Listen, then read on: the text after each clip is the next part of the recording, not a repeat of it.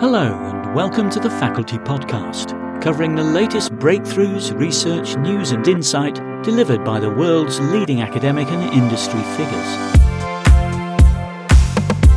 About 30 million or so years ago, the Great African Rift Valley started forming, and it's a function of the tectonic plates that make up Africa tearing apart. And so sometimes plates crash together, and sometimes they tear apart. It's all driven by the underlying currents in the mantle. Well, in the case of Africa, it's tearing apart, and for reasons that are sufficiently complex that even after reading the papers, I don't quite follow. What's also happening is that the east side of the Rift Valley is upwelling, often to an altitude of about a mile in the air. The consequence of this process is for the last 30 million years, the rainforest that was in East Africa prior to this event has slowly been receding. And by about 6 million years ago, there was virtually none of that rainforest left. And what you had is isolated stands of trees and lots of savanna, as the increased elevation and dryness on the east side of the Rift Valley caused the rainforest to disappear. The end result of that process was that our chimp-like ancestors, we don't know exactly what they look like, but to the best of our evidence, they probably looked a lot like modern chimps today. These chimp-like ancestors of ours were now separated from the trees in which they'd made such a good living, and they had to find a way to make a new living out on the savanna. Now, for chimps, this is an enormous problem because they're not very fast, and the kind of foods they ate have disappeared with the trees, and all sorts of new predators emerged. So from what we can tell, they really spent a few million years kind of skulking around the edges of the savanna, probably keeping an eye out for predators and just being very low in the food chain rather than the kind of position we occupy today, or even the position that chimps still occupy in the rainforest, where they're really kings of the canopy. But by about 3.5 million years ago, we had evolved bipedalism. And so this is now Australopithecines, and they could walk upright just as we do with a locked knee and a locked hip. And that walking upright on two legs changed the shape of their body in an interesting way that allowed them to rotate more laterally than a chimpanzee can do with its tighter muscles that are designed more vertically. The end result of that process is that as a byproduct of bipedalism, chimpanzees, our chimp-like ancestors, these are now Australopithecines, gained a capacity that no other animal on this planet had until then, which is the capacity to kill at a distance. It's the single most important invention in all of military history.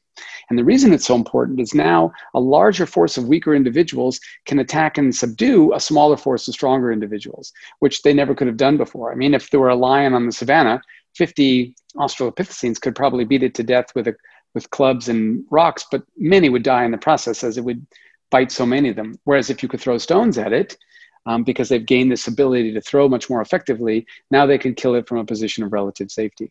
But the key there was this capacity to throw demanded collective action. It demanded cooperation. And that was really the big change, because prior to then, chimpanzees are really more competitive with each other than they are cooperative. And so once our Australopithecine ancestors learned to be more cooperative, now they were in a position to defend themselves effectively and use their numbers in order to create a really effective force. And that really changed everything, because going forward, now the group goals and the individual goals align, and the smarter the individuals are, the more that they could become effective as a group by developing things like division of labor, planning for the future. And so for the first time in our history, there was enormous pressure for us to get smarter in a way that would actually also provide us benefits by getting smarter.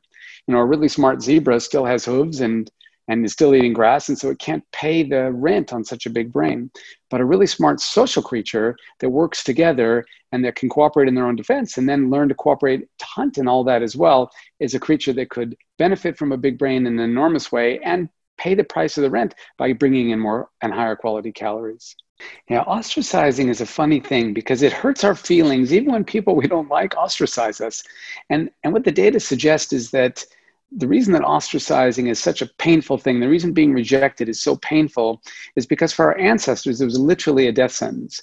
Once they moved off out of the forest and onto the savanna, the a lone Australopithecine was a meal for anyone who came along, because even if they're effective throwers, they simply can't stop large predators like leopards, hyenas, and lions.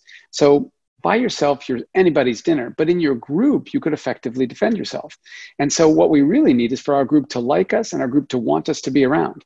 And our ancestors didn't care if they're ostracized. We didn't care if the group liked them. Well, they weren't our ancestors after all, because they ended up getting tossed out of the group and eaten rather than having the opportunity to reproduce. So we evolved a strong distaste for rejection, and we evolved to do anything in our power to prevent our group from throwing us out, because it was so important that not only we retain the protection of our group, but that we retain the effectiveness of our group in hunting and all the other activities that we would have been engaged in. And that's carried through to Homo sapiens. A lone individual in the forest is anyone's meal, whereas a group of humans in the forest, really they're the top predator, even if they're relatively inept. And so comparison is a funny business, because on the one hand, it doesn't really matter to me what you have. If I have a nice car and a comfortable home, so I can get around and I have plenty to eat, what do I care that you have a nicer car, a fancier home, and you eat better food? What difference does it make to me? Well, it turns out it actually makes an important difference. And the reason for that is it doesn't really matter what my absolute level of traits are. What really matters is how I compare up to the rest of the people in my group.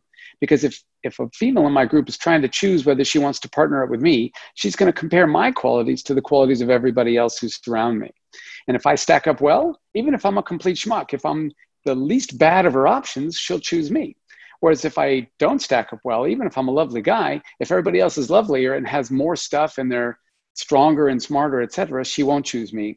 And so it makes us perpetually nosy, as we always want to know, how are we stacking up to others? We compare ourselves to them, and it upsets us when that comparison comes out negatively.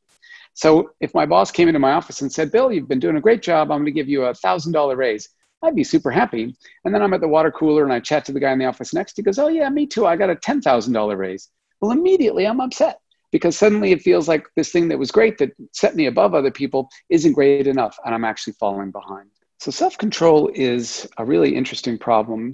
For the longest time in psychology, we just assumed that we evolved the capacity for self-control in order to effectively plan for the future. So for example, if you want to be a farmer, you have to plant the seed and not eat it.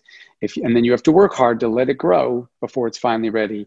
If you want to have a happy retirement, you have to save your money and not spend it. If you want to stay healthy, you have to stop yourself from eating the delicious cake that somebody just made for a birthday or whatever the case might be. And so we thought of self-control as this capacity we evolved to plan and prepare for the future and make the future better for us.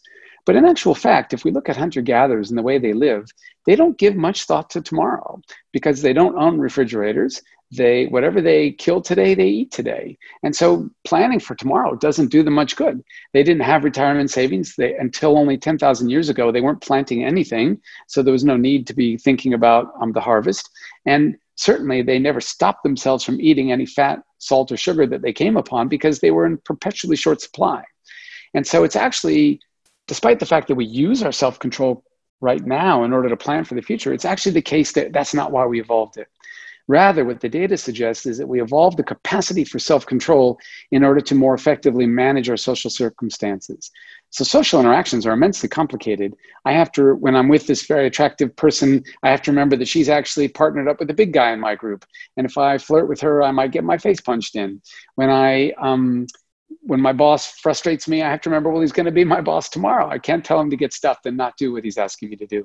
And so it takes a lot of self-control to navigate the complex social world that we live in.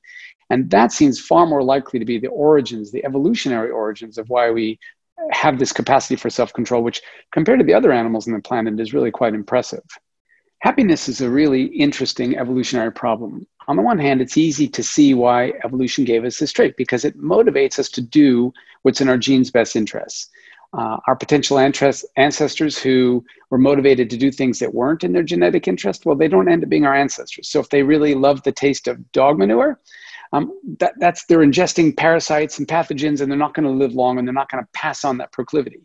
But if they enjoy the taste of fat, salt, and sugar, well, that's something that's in rare supply. And so evolution makes you happy when you pursue those things that actually make you stronger and make you healthy and make you more reproductively successful.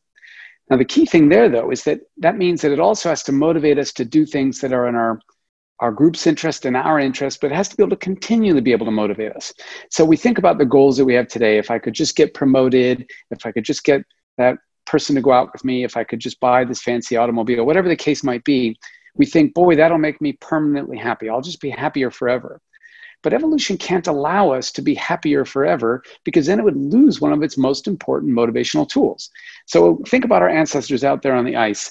Two of them are going off to hunt a mastodon, and they both lead the hunt successfully, and they both bring back the kill, and they're the toast of the clan. Well, if one of them was happy forever after, he'd never be motivated to lead another hunt. And pretty soon, he's going to be forgotten and left behind. Whereas if the other one was momentarily happy, got a great benefit in the interpersonal feelings about the success and everybody being proud of them, but then that feeling faded, that person will be remotivated to achieve and won't be left behind. So there's lots of great data. My favorite study is probably one by Shige Oishi, who shows that the happier you are in the late 80s, in this particular case, the more money you earned in the early 2000s, up to a point. And once you get too happy, you start earning less and less money 20 years later. So the problem is that if you're super happy, you're just not motivated to achieve. And as a consequence, you get left behind.